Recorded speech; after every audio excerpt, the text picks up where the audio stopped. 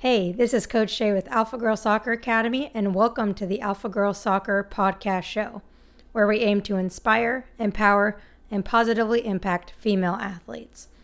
This week's episode is aimed for parents and coaches who are invested in making youth sports a positive experience for their child or player.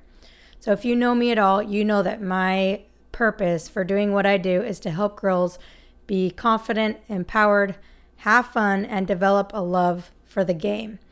So as I reflect upon my year and the conversation I've had with parents and coaches, I feel compelled to start off the year talking about what matters most, which is the kids. They're what drives me every single day to make an impact and do what I love.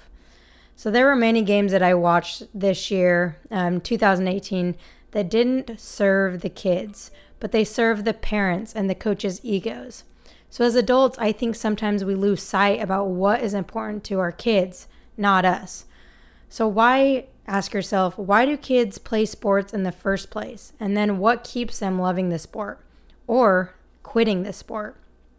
So according to a study done by Notre Dame Center for Ethical Education, kids play sports for the following 6 reasons, and these are the top 6 reasons. First reason is to have fun. That is always number 1. Number 2 is to do something I'm good at. Number 3 is to improve my skills. Number 4 is to get exercise and stay in shape. Number 5 is to be a part of a team. And number 6 is the excitement of competition. So obviously, with that list, we know that they do not play sports to win. Sure, everybody likes to win, but they do not play to win. They play to have fun, learn, be with their friends, and because it's exciting. So it's important that we don't lose sight of what really matters, because without these things, our kids quit sports. And when they quit, they no longer get to learn the life skills that sports has to offer.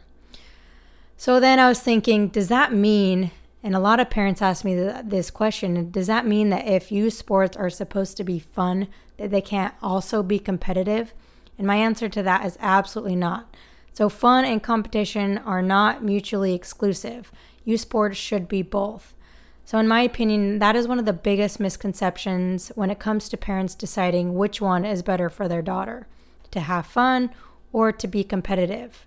From the youth to professional level, fun and competition can and should coexist. So for example, when you watch professional and college sports, does it look like they're having fun? And are they battling on the field and competing at the highest level? Absolutely yes to both of those questions.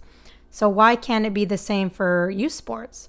So we need to stop separating the two and believing that if a player is going to play at the highest level, that they can't have fun getting there. Or that if your daughter wants to have fun, that she can't go out there and compete with herself, her teammates, and the opposition. In fact, when I look back, when I played, the more competitive I was, whether it was at practice or games, the more I enjoyed playing and the more pure joy I got from playing the sport. And the excitement of competition can never be replaced or replicated. There's nothing quite as fun as playing the sport you love while competing as hard as you possibly can. Okay, so we're going to switch gears a little bit here and get into the negative coaching style and the long-term effects it can have on kids. So obviously, we know that the most important thing is for kids to have fun. But one of the things that stops kids from having fun is negative coaching. So I recently read an article on changingthegame.com, and in this article, a coach was talking to a parent, and the parent came up to the coach and asked the coach to fix what the club coach had done to the child. So the coach asked, what have they done? And the parent then replies, they coach in a demeaning style. They rule by terror, by fear, by intimidation, but the coach gets results. So then obviously the coach asked, well, is that a coaching style that you think is good? And obviously the parent said no, but the coach gets results. So that's just a scary story, because even a parent that obviously has their best interests at heart is thinking that winning is more important than their kid having fun and the long-term effects of her daughter and what kind of effects that coach is doing to her confidence, her self-esteem, her enjoyment of the game.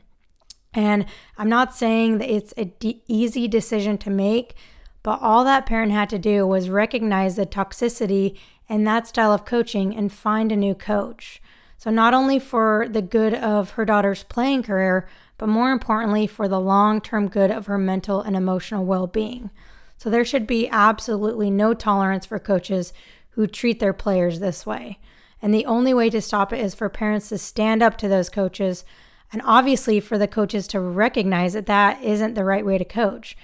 And when we do that, the future of our kids that may be coached by that person will not happen. So hopefully you never get into that kind of situation. But one thing that you must do to prevent that from ever happening with your daughter, with your kids, is to evaluate coaches and clubs based on how they positively impact their players, not what kind of results they get. And find a coach that keeps them loving the game, which ultimately is the most important thing. So I would love to hear your feedback and questions on this topic and get a dialogue going.